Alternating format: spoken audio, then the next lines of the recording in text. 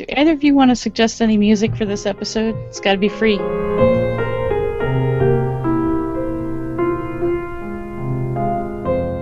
bet you Amitai's got something. Perhaps recorded by him personally. Yeah, in a pinch, I think it goes well with the themes of me struggling with what counts as art, and it's also just under 3 minutes, and it is me playing. So I'll send you to It's a Piece by Metro. What are we going to talk about? Well, first let's start with, this is the Geek Joy podcast, and I'm Alex Harms. Hi, it's G-Paw. I'm here too. And this is Amitai, and I'm here as well. Now I know how you pronounce it. Amitai. So you may be wondering why I called you here together. Uh-oh. Well, no, we were starting to talk about some stuff that I thought was really interesting, and I wanted to get it recorded. About self-promotion and what it takes to put your art out into the world. Right? Yep. I think it's a pretty interesting topic. I think it's relevant both to, me, but also to this weird, agile world out of which we all grew. It's promotion is one of the big factors in agile asshattery, and self promotion is something that I think we all want to be rich and famous, but I think self-promotion is promotion, and I get pretty skeptical and suspicious of it. Well, I asked one friend who had, let's see, well, they send out emails with the name sort of automatically added to the email, which is something that I've been uncomfortable doing. So I generate occasional letters that go out, and they, tinyletter.com type letters, and they go out, and I don't use that. I don't use the sort of automatic name feature, and I started wondering why, right? And when I get one of those, and it says, "Hi, Alex, I've actually responded thinking, oh, it's a letter from a friend, I better pay attention." So I noticed my own reaction to getting some of those, and I get an email from someone I know, and it says, "Hey, Alex, I need your help," right? Which is a classic lesson that people get from trying to figure out how to promote themselves, right? And if I get an email from G-Paw and it says, "Hey, Alex, I need your help," that's going to create a whole different response in me. It commands your attention. It does, but then when it turns out not to be what I thought it was, it hurts. It hurts. I want people to be able to trust that when I come to them with something, it's genuine. Yeah, if I ask you for help, Alex, right? I'm in trouble, and I have asked you for help from time to time. That's true. If I ask you for help, the stakes are high. It's not about reading my blog. Right. Yeah. When I see a message like that, and it starts with this thing that is an appeal to my emotions, which I generally leave available. And then I feel like a sucker for having done that when it's not a real person with a real need. Or it is one, but not the one that I thought it was going to be. Do you guys also use a weird name, a fake name? Not necessarily a weird name, because I already have a weird name. but I always make up a specific email address for that particular service. Uh-huh. I've been doing this for 15 years, running my own email server, and that way, if you try to unsubscribe or they don't give you a way to unsubscribe and it doesn't work, you can just block that address. And Yeah. I've always wanted to make sure I have that option for anything I sign up for. I So I actually do that. remember seeing that on one of my on the Maitreya list or something. It's Maitreya at whatever your domain. I was impressed. So I signed up for one the other day, and I signed up under the name Sadly Coercive. And since then, I've gotten daily emails starting out, "Dear Sadly." Okay, So so that's a good that's truth then. for sure. That's totally awesome. Yeah, that's a great story. I don't I don't do that, but only because I'm kind of lazy and disorganized. I approve of doing it, and it's just that, I noticed somebody was tweeting the other day about they use a particular mailbox system that's made for exactly that purpose. It basically keeps your email alive and sends you 2 responses and no more. People say free and they say Regwall, like having my personal email is free, Right. but it's actually not. Giving you my personal email costs me. Well, and So is it worth it? I mean, if I have a list of 2,000 people that all signed up not wanting to be on my list, is that going to do me any real good? I mean, I think Maitreya's letter has 41 subscribers last time I checked. So there are 41 people who actually want to know when there's an update from Maitreya, right. which I think is, People who went out of their way. They went out of their way to say, yeah, count me in. right. Yeah, there's some aspect where if you're deploying some kind of a psychological trick to get people to sign up for your list, you're kind of hoping that once they're on the list, they might still somehow be persuaded as a result of that to take an action they weren't going to have taken. Or else, Right. why are you tricking them? And that whole enterprise, to me, I believe that for some people it's effective, but it feels so foreign to the way that I want to interact with people that I can't imagine doing it myself. This is going to be controversial, I bet. I mean, so when I've asked people, how they came to decide to do it the way they're doing it, they've said, "This is the way I can help the most people. This is what I can do to be the most helpful in the world." And I wonder, I don't know, like how do I feel about that? As soon as you use ends to justify means, you've already stepped off the righteous path, in my view. Ends don't justify means justify means. And, every means has to justify itself. And if I say to myself, well, I'm really only trying to help people by, forcing them to do this thing that they don't actually want to do, well, you know what? We can use that exact, precise logic to justify every atrocity in the history of ever. And, people say, well, no, it's a slippery slope. No, it's not a slippery slope. It's a cliff.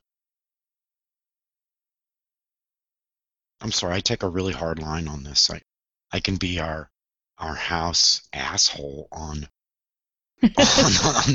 on this topic. Oh, well, if we need somebody to say something outrageous about this, just call Mike.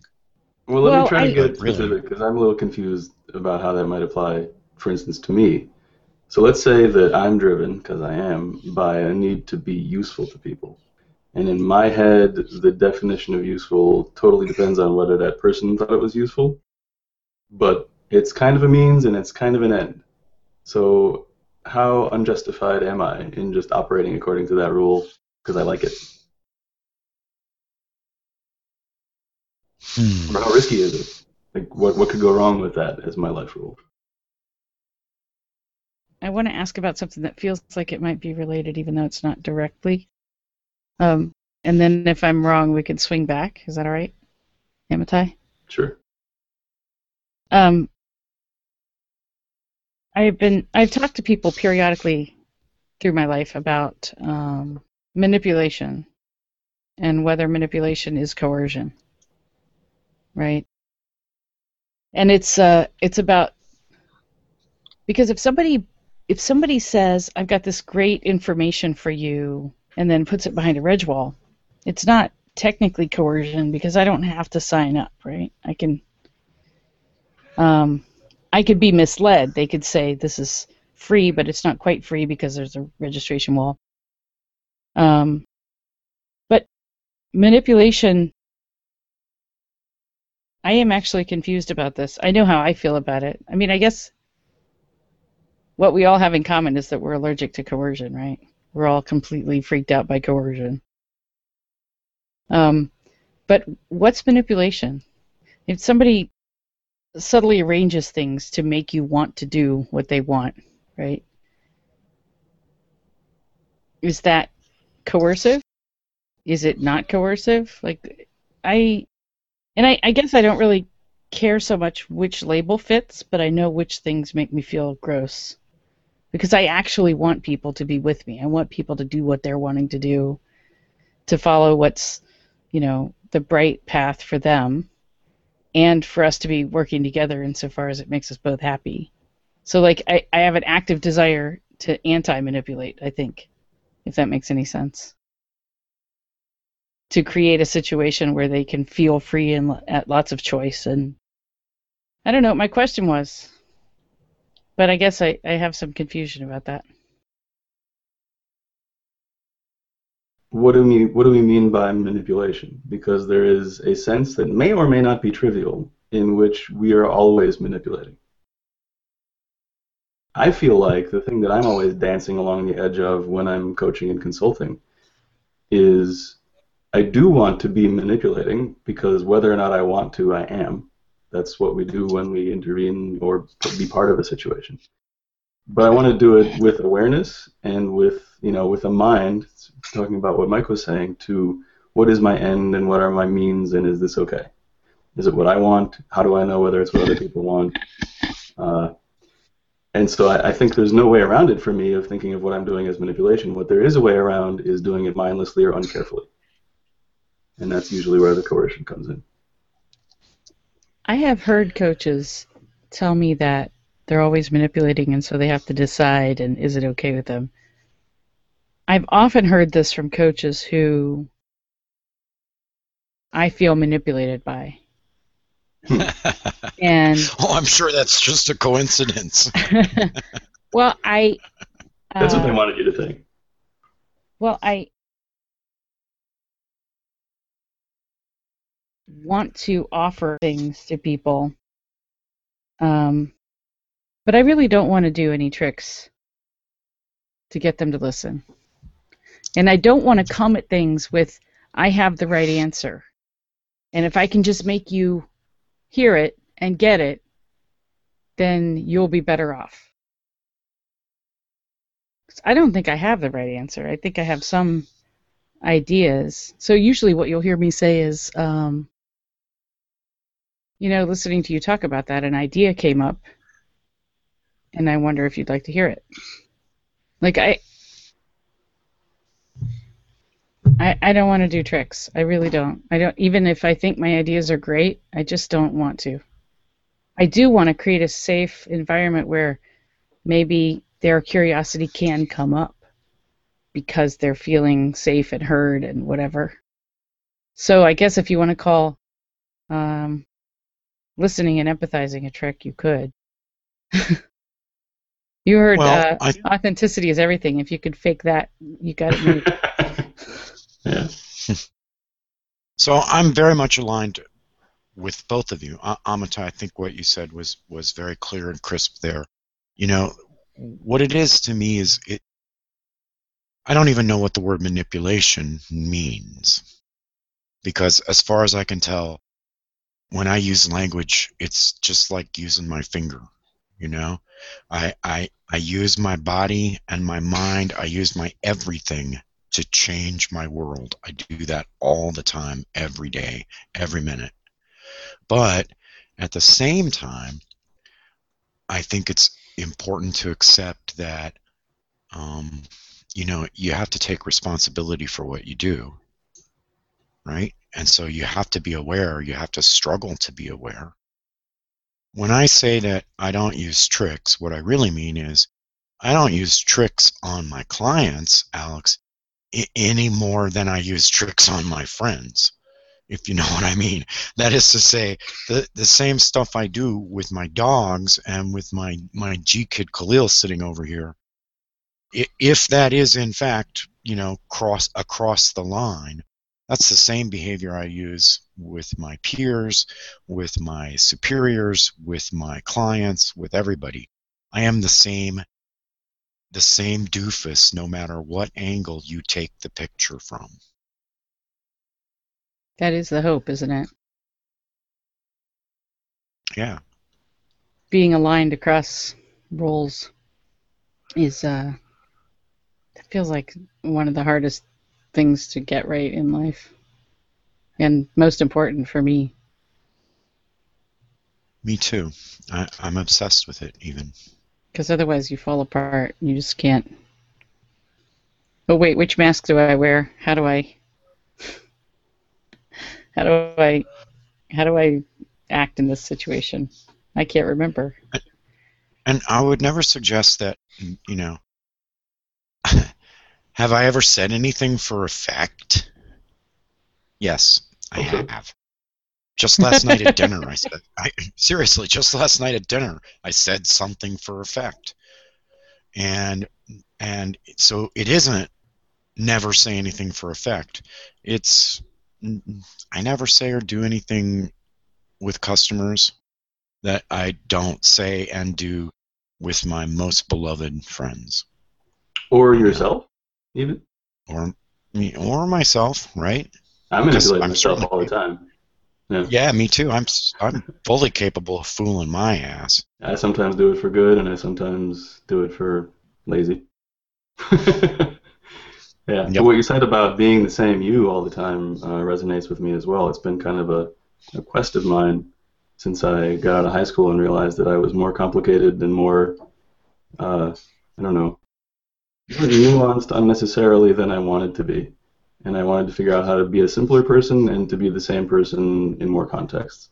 And I still remember the times that I've gotten feedback from people that say, you write exactly like you talk, or you talk exactly like you write, or from reading your writing, I feel like I knew who you were going to be like when I met you, and then it was true. All that stuff to me is like the greatest proof that I'm doing okay so far. And I want to keep that. Yeah. I was going to say actually, Amitai, you and I had an experience that was actually not unrelated to this the other night. Right? Amitai came over to visit a bunch of us at my hotel, and it was a night in which I was hell-bent on substance abuse. And so I came right home from work, and I started, we were supposedly working together, and I don't know how much work the other guys did, but the work that I was doing was highly focused on lifting small glasses of amber-colored liquid. And Amitai came by, and he and I have spent, very little time together, but, we've hit it off, and we've had a lot of long conversations on the internet and stuff. And I was thinking to myself, my gosh, Mike, you're going to look really stupid, because here's this guy, and he's coming over, and you are so intent on getting wasted. Because I was, for my own reasons. And I finally decided, I was like, you know what? That's who I am right now. That's who I am. Amitai's not going to be my friend. If he's not going to be my friend when I'm getting stupid, well, then he's not actually going to be my friend anyway. Because as it happens, sometimes I get stupid. And that's all sort of part of this whole, idea about when I self-promote, what I'm mostly doing is making myself out to be better than I am. I'm sorry, but That's what it feels like to me. And it's not that I don't want to be better than I am, because I do, but I don't want to pretend to be better than I am. You know, I haven't brought it up, but I keep thinking about how it's fear of not having enough that leads to self-promotion, I think. It's, you know, how I have 41 subscribers on the Maitreya list, right? How's it ever going to make any difference in the world with 41 subscribers? And I don't actually subscribe to that fear, but I recognize it, and I was really touched by what you were saying, because I think that fear, I was seeing it before as kind of shallow and flat, like just a, you know, just a fear, whatever. But now I'm seeing it as much more personal, much more intimate. You know, if I'm really upfront about who I am and what I'm doing, nobody's going to want to hear anything I have to say, right? I have to be professional and together and articulate and constantly on top of things, right? In order to have any hope of having anybody in the world take me seriously. If they know what I'm really like, there's no way they're going to take me seriously. I recognize that. Right. Yep.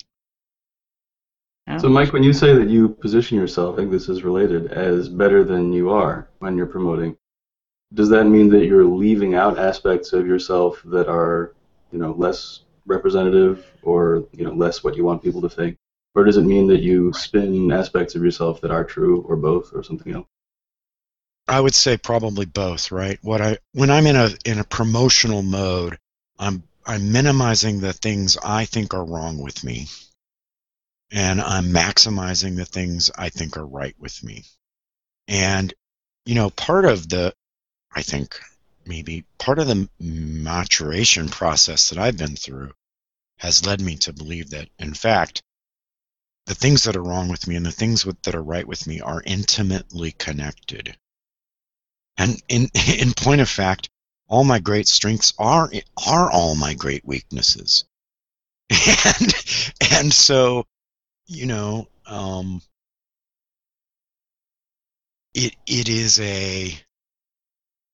it's a funny thing. So what I used to say, you know, coaches coaches talk about persona, they talk about shtick, they talk about how they present themselves to their clients. And I do too. I thought about this a lot. And over the years, what I've found out is that, you know, it is true that I wear a certain kind of mask when I'm being a pro, when I'm professionally coaching, that I don't necessarily wear when I'm sitting around the house hanging with my friends. But over time, what I've gradually realized is that it's like remember the first great rubber masks of my, you know, lifetime were actually Richard Nixon masks. And, you know, they basically were a kind of caricature of Richard Nixon's face.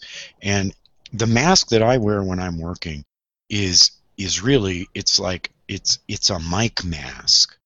It actually is just, you know, it's me writ large, both weak and strong.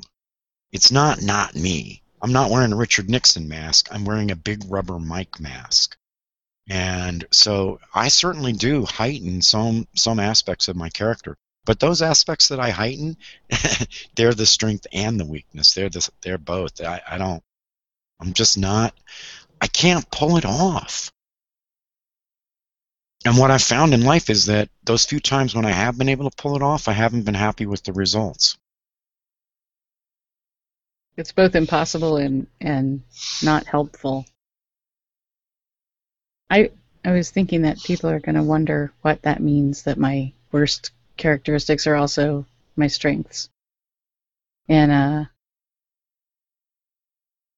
was thinking about the practice of compassion, loving kindness, right, Maitri, and how much it depends on understanding what it's like to be fucked up, you know. I yell at someone or lose my temper or I'm depressed and can't get any work done. And that's the thread that allows me to connect with somebody else who's suffering in exactly the same way. Exactly right. That's exactly right. There are so many perfect teachers out there who I don't really get much from. How does this help me? You've got it all together. Your life is perfect, right? You never fuck up. That's nice for you, but Yeah, I have a way of thinking about what I'm doing when I'm being effective, because it's not the default thing that happens with me. When I'm being effective, it's because I have, in some sense, in a very real sense, both in the long term and on a daily basis, I have manipulated myself so that I can, depending on what effective means, I can sometimes do it. well, what And does that mean? I'm really curious. well, some of it is about how I control to some extent where my attention goes. Some of it is my criteria for judging what effective means, because I'm coming from a lifelong struggle with perfectionism, and I think Agile for me was a lightning bolt of a way out, where if we can pick one small thing that we're really clear about, we can be perfect at that, and that's a finite amount of time. And if we write some tests around it, it'll stay right. And everything that we've asked this code to do, it'll keep doing. And in a bounded context, that is perfect. It gave me a way to use the drive that I have in a way that actually works, as opposed to what I was doing, which was getting in over my head or never starting. So that was like a survival skill for me. Yeah. I am really curious about this idea of manipulating yourself. When you say manipulating yourself, when you use those words, how is that different from something you describe as looking reality straight in the face and making choices that you want to make? They sound like opposites, and I want to know if that's what's going on. I think it's not. I think what was happening when I was less effective at manipulating myself is that I wasn't paying as close attention to the choices that I had and the reality that was there. And over time, I've gotten a little better at apprehending what are the effects of what I do, what are the effects I want to have, and therefore what are the actions I want to be taking. And then how do I engineer myself? How do I manipulate myself if I really want that outcome to take the actions that actually will help? Because by default, I won't take those. I call equivocation.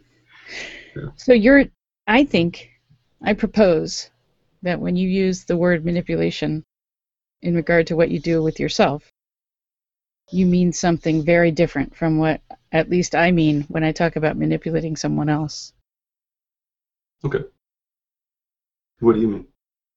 Well, if I'm encouraging someone to see reality as it is, which I tend to do a lot of, it's quite annoying, and encouraging them to choose what they really want in that circumstance, which I also do a lot of, also annoying, that doesn't feel like what I would call manipulation. Manipulation is sort of trying to bind what they can see and what choices they perceive so they choose the thing I want. Mm-hmm. Rather than helping them to see all kinds of options and to see what's going on and to notice where their own preferences lie and then choose, which is what I hope to be doing. If I'm manipulating, I'm trying to constrict those visions down to what I want them to have chosen. Okay, right? So you're reading into the word. I'm reading in just mani is hand and pulate is whatever that is about doing with your hands. Just just a literal meaning of I did a thing. I had an effect. Okay, literal meaning. Yeah, I'm arguing with you. But that's because okay. If someone screams in your face, you're manipulating me. That's not what they mean. Right. So I agree. And then you come back with the literal meaning in the Latin. They're not gonna be like, oh, okay. Especially if I come back and say pulade means whatever pulade means. That's super convincing. Yeah. But so you're right though. When you're doing it to someone else, I can see why you mean, or you would expect them to mean, or they would expect you to mean, that you're choosing for them what to want. The thing that holds me back and makes me come back to the judgment-free definition that I generally lean toward is that I don't think you can tell whether you're doing that for them or not. At least I can't. So I feel like I'm always skating on this edge when I'm talking about anything eye-opening with anyone, that I'm going there because I want to and not because they want to, and I'm always worried that I'm pushing it, and I'm always afraid of it. I imagine that helps to keep their options open. I The hope so. fact that you're always worried about pushing it, checking in, right? Making space for them to choose. I sure hope so. Scares me because I have that allergy you were talking about.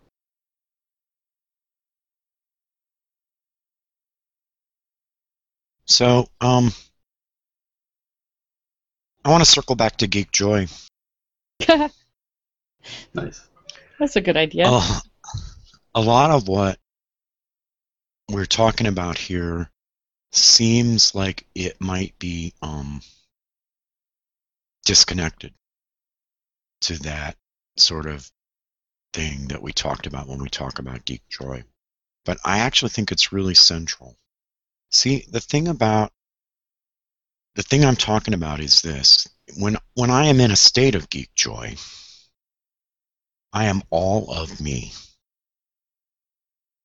All of me is in it. I am one thing, for good, for bad, for indifferent, right? Yeah. But Yeah. I'm whole. So one of the things that we're talking about here is that acts of promotion, self-promotion or other promotion, all of those things, to me, they take me out of being whole. Right. And if I'm not whole, I can't get to Geek Joy. Being in a state of misalignment is exhausting. It's exhausting. Mm-hmm. And Yep. it's not ease and it's not joy, and yeah. Yep. I'm new to coaching and consulting, and it took me the better part of a year to get someone to hire me to do that. I had to try to convince them. And I went through lots of consulting companies that said basically, you have a lot of aptitude, you seem like you might be good at this, we don't want to be the first to hire you to do it. Come back in 6 months when someone else has. And almost all of them said that. So I was supposed to bootstrap myself here. So between that experience, which was about 9 months before somebody took the bait, and the experience prior to that, where a daily occurrence in my job was fighting to be heard, I'm still compensating for that. I think a lot of what drives me over the last year, I've been writing on my blog every week and sticking to that discipline, and writing a short podcast every week that has a script that I then perform, has been driven by this need to compensate for how long I went not being heard and not being, put to good use in the world. And I have this fear that goes along with it. So it helps me to do the self-promotion, that I have this well that I'm trying to fill by promoting myself. But I also have a fear that goes along with it, that when I no longer feel hurt by not having been heard or not having been hired, I'll stop. Why else would I promote myself? I don't know. Concerns me a little bit. You're concerned that you might stop?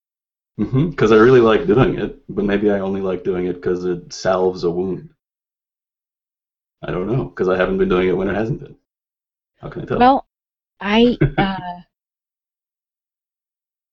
being heard is really important for humans, right? And for you. And so I hear you, and I'm also thinking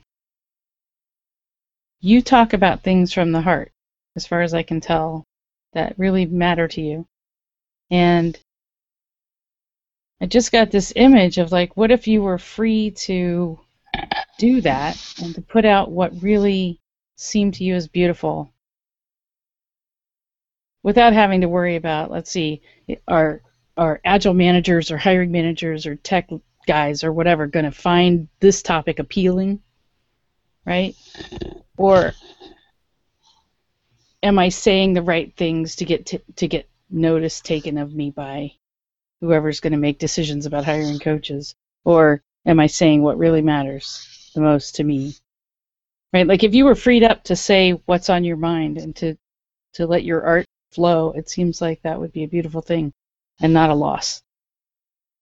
I do feel that I am freed up. been that way. And something that helps me prognosticate about what might happen when the hurt goes away is I heard some feedback from at least one set of listeners where they're using Agile in 3 minutes like a book club inside their company because they're trying to get more value out of agility. And so they have everyone listen to 2 or 3 episodes every 2 weeks, and then they come in and talk about it. And that, to me, was the most gratifying thing I could imagine because that's exactly what I couldn't get to happen in my last workplace. I couldn't have intelligent conversations where everybody was starting from some level of awareness. And I had wished that my managers or other managers would be willing at least to like go read something on the internet by some authority figure on this topic for 3 minutes or 4 or whatever, and then let's talk. Don't make me explain everything from scratch all over again. Make a little bit of an effort and then let's talk about it. Right. And nobody would ever be bothered to read anything. But part of what made me choose this format is that maybe if they had 3 minutes to listen to something, they could have managed that. And so to hear that some people are using it to raise the level of the conversations they're having, I was so happy. I'm still so happy just telling you. Yeah, that's really marvelous. Everything that I wanted. Although 3 minutes a week instead of 10 minutes every 2 weeks would be a slight improvement, I think. They might discover a batch size at some point. That's really wonderful. So, I'm happy to hear that. Me too. That's actually totally cool, Amitai. That must make you high as a kite. I am not worried that you will stop. And I'll tell you why. Because the reason I start a thing isn't the reason I continue a thing. And so, this has to do, and again, I keep coming back to this whole thing, this whole person thing. Art isn't the product, right? Art is the making of it. And the thing that you're doing in the podcast is you can already tell. I mean, I can already tell. I'm just going to total project on you, but I can already tell that you're enjoying yourself, that you are finding in that discipline of figuring out what you're going to say, working on your script, doing your takes, and producing the podcast, you are finding some wholeness there.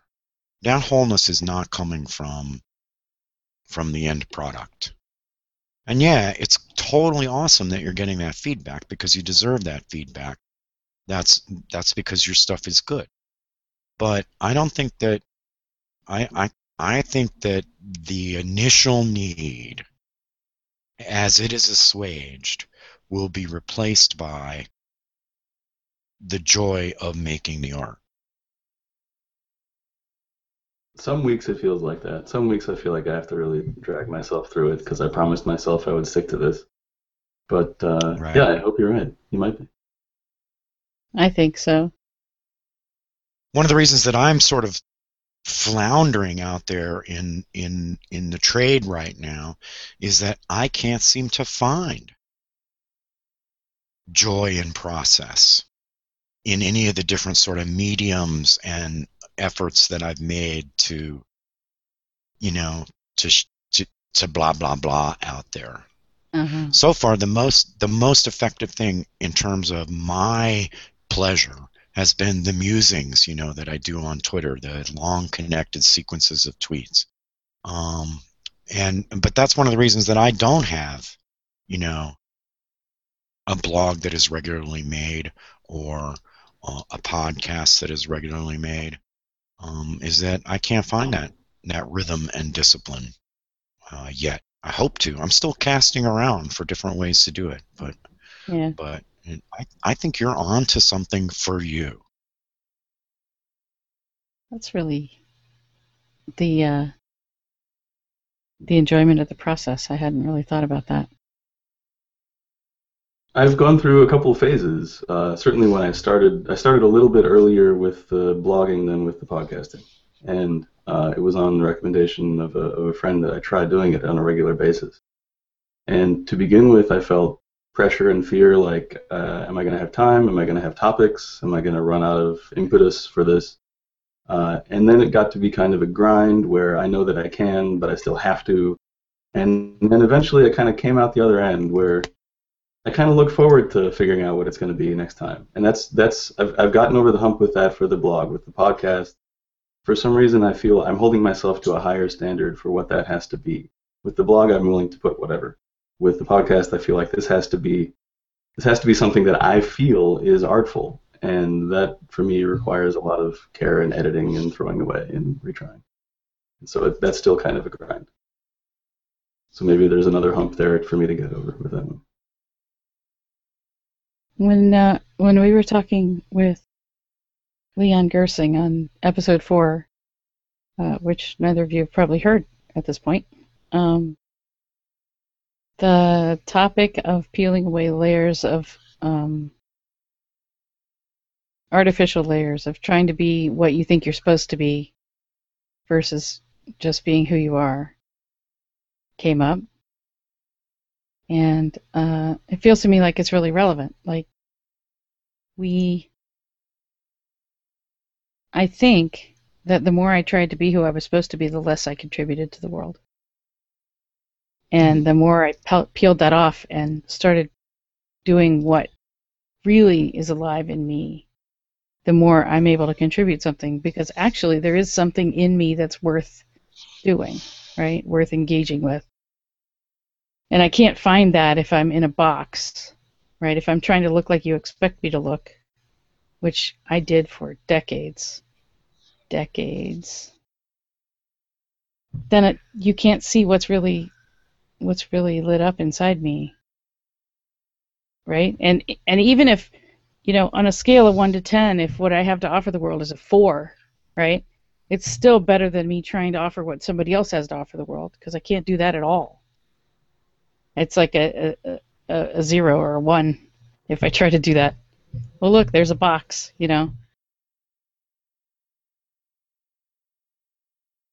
I totally get that.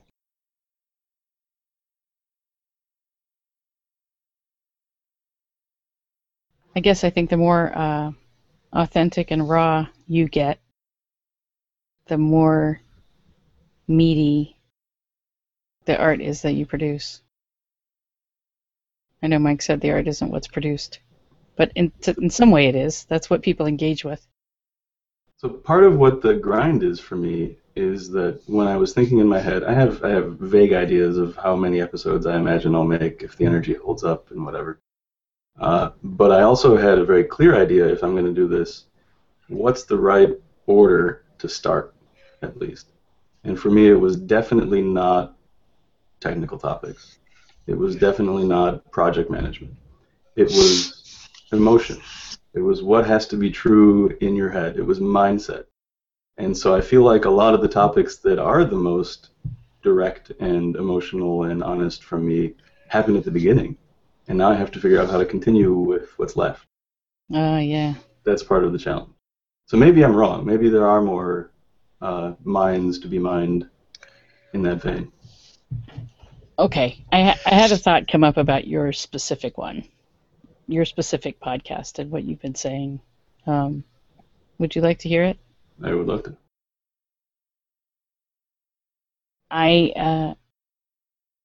I feel like the thing that's creating the bottleneck for you is all the rules that you've put on top of it. I have to be professional. I have to be, I have to cover the right topics. And I just find myself longing to hear what comes out. All that just drops. You just drop every one of those things, those requirements on you. You're like, okay, fuck it. I'm going to make the podcast I want. The next 3 minutes are going to be the 3 minutes that's in my heart. And just see what comes out. I would love to see that. I have thought about that, and it sounds incredibly liberating. But I also have a fear that I haven't figured out what to do with. And that is, I never want to waste anyone's time. And I'm afraid that if I don't pack 3 minutes real tight, then I wasted somebody's time. That might be a little bit off the mark. But that's how I feel about it.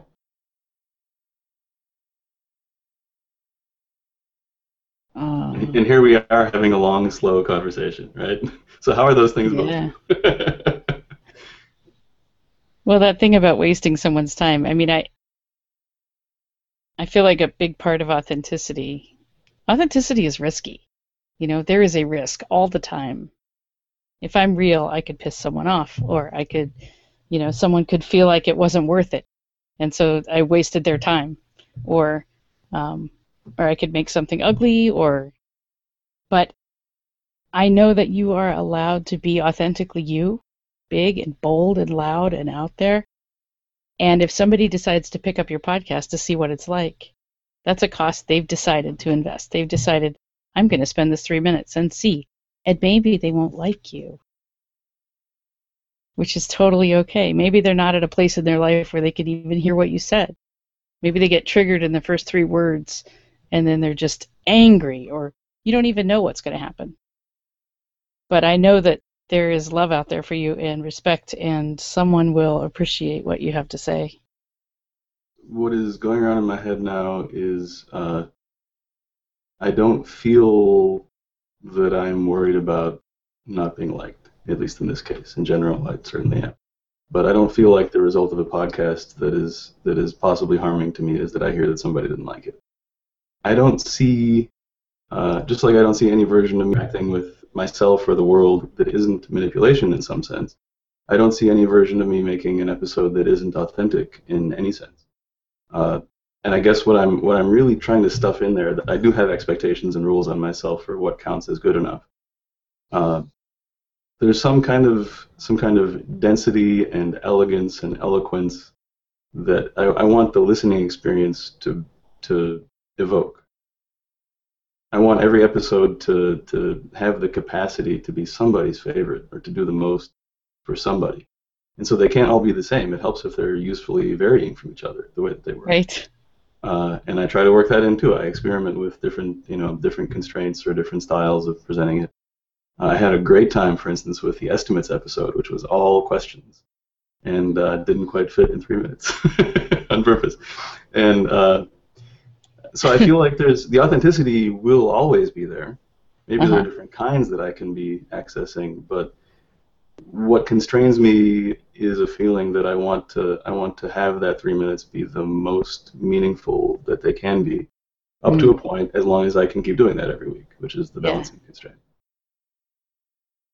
So just as a, well, I don't know if it's an aside or not, but listening to you describe and watching your face as you sort of chuckle over the estimates episode, and the fact that it was all questions, and the fact that you purposely let it go over 3 minutes, you know what that is, right? That's you experiencing the pleasure of creativity. Right. Rather than concern. I mean, yeah, it's not rather than. I know it's still in concern with the constraint of I want it to be good, but it's like that was clever. Yes, right. Yeah, I was grinning the whole time I was writing that episode. I was looking forward to what it was going to be like when I read it, and I had to cut it off to 3 minutes. Not totally done with it. I was excited about it the whole time as I was doing it, and that's the challenge. Is each week, what can I do that makes it fun for me to do this one? And many weeks I don't have a great insight about it. It's just kind of work. It's work that I enjoy doing. It's work that I'm proud of when I'm done. It's work that I'm happy that I did. But I don't always feel joy in the doing. That's the challenge, is to figure out how this week I'll have that joy again. Man, it's been a heavy conversation. But I still want to try to close up with a one thing that you're reading, watching, playing, otherwise consuming, one piece of media that you want to share with everybody. It doesn't have to be your favorite, whatever pops into your head. I've been reading one of Jerry Weinberg's latest books called Errors. That's a topic that is near and dear to my heart and brain, and I'm about a quarter of the way through it. So I think a lot of the material is collected from other books of his, but there's no way in heck I've read every one of his other books. So this is a nice way to get everything pertaining to this topic. I think there's new material as well. So far I'm finding it clarifying, including there was a section I just read on perfectionism and survival rules that people internalize and what you can do. There was a Satir model for changing that, of course, and he talks about that. So ways of taking perhaps a perfectionist survival rule and modifying it piece by piece till you have behavior that you find more adaptive. That was awesome. Thanks. I never know how to answer a question like that. Do you want to know what I'm reading right now that I really liked? It has nothing to do with geekery. I hardly ever read in geekery unless I have an end in mind. Heck Like, yeah. you know, how do I do X, or whoever said it was possible to do Y, right? I'm reading Eric Foner's magisterial history of Reconstruction, that era, that 12-year period in and around the Civil War where the South was reconstructed into the Union. And so far, I'm very excited. It's very well written, and I'm learning tons and quite enjoying it. Cool. Thank you.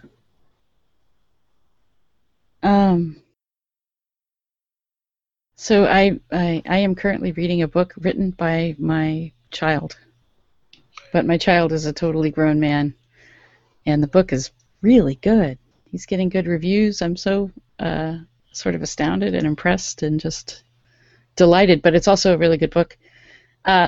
It's called Crystal Society, and it's a novel. It's the first part of the trilogy about an AI, and it's really interesting. And he and I talk about rationality quite a bit, and I'm seeing a bunch of him in there. But I this is how good is a recommendation from a mom. But the book seems to be getting a good reception, and I'm enjoying it a lot. It definitely fits right into my sci-fi stack of books. It works. So Crystal Society, that's what I'm reading right now. I want to thank you guys for, on the spur of the moment, being willing to take this conversation into a podcast recording. I think it was worthwhile, and I really enjoyed it. I may have learned some things too. I have some ideas about how to constrain myself less or challenge myself more. So thank you. Woohoo! That was a blast. Thanks. You've been listening to episode 5 of the Geek Joy podcast.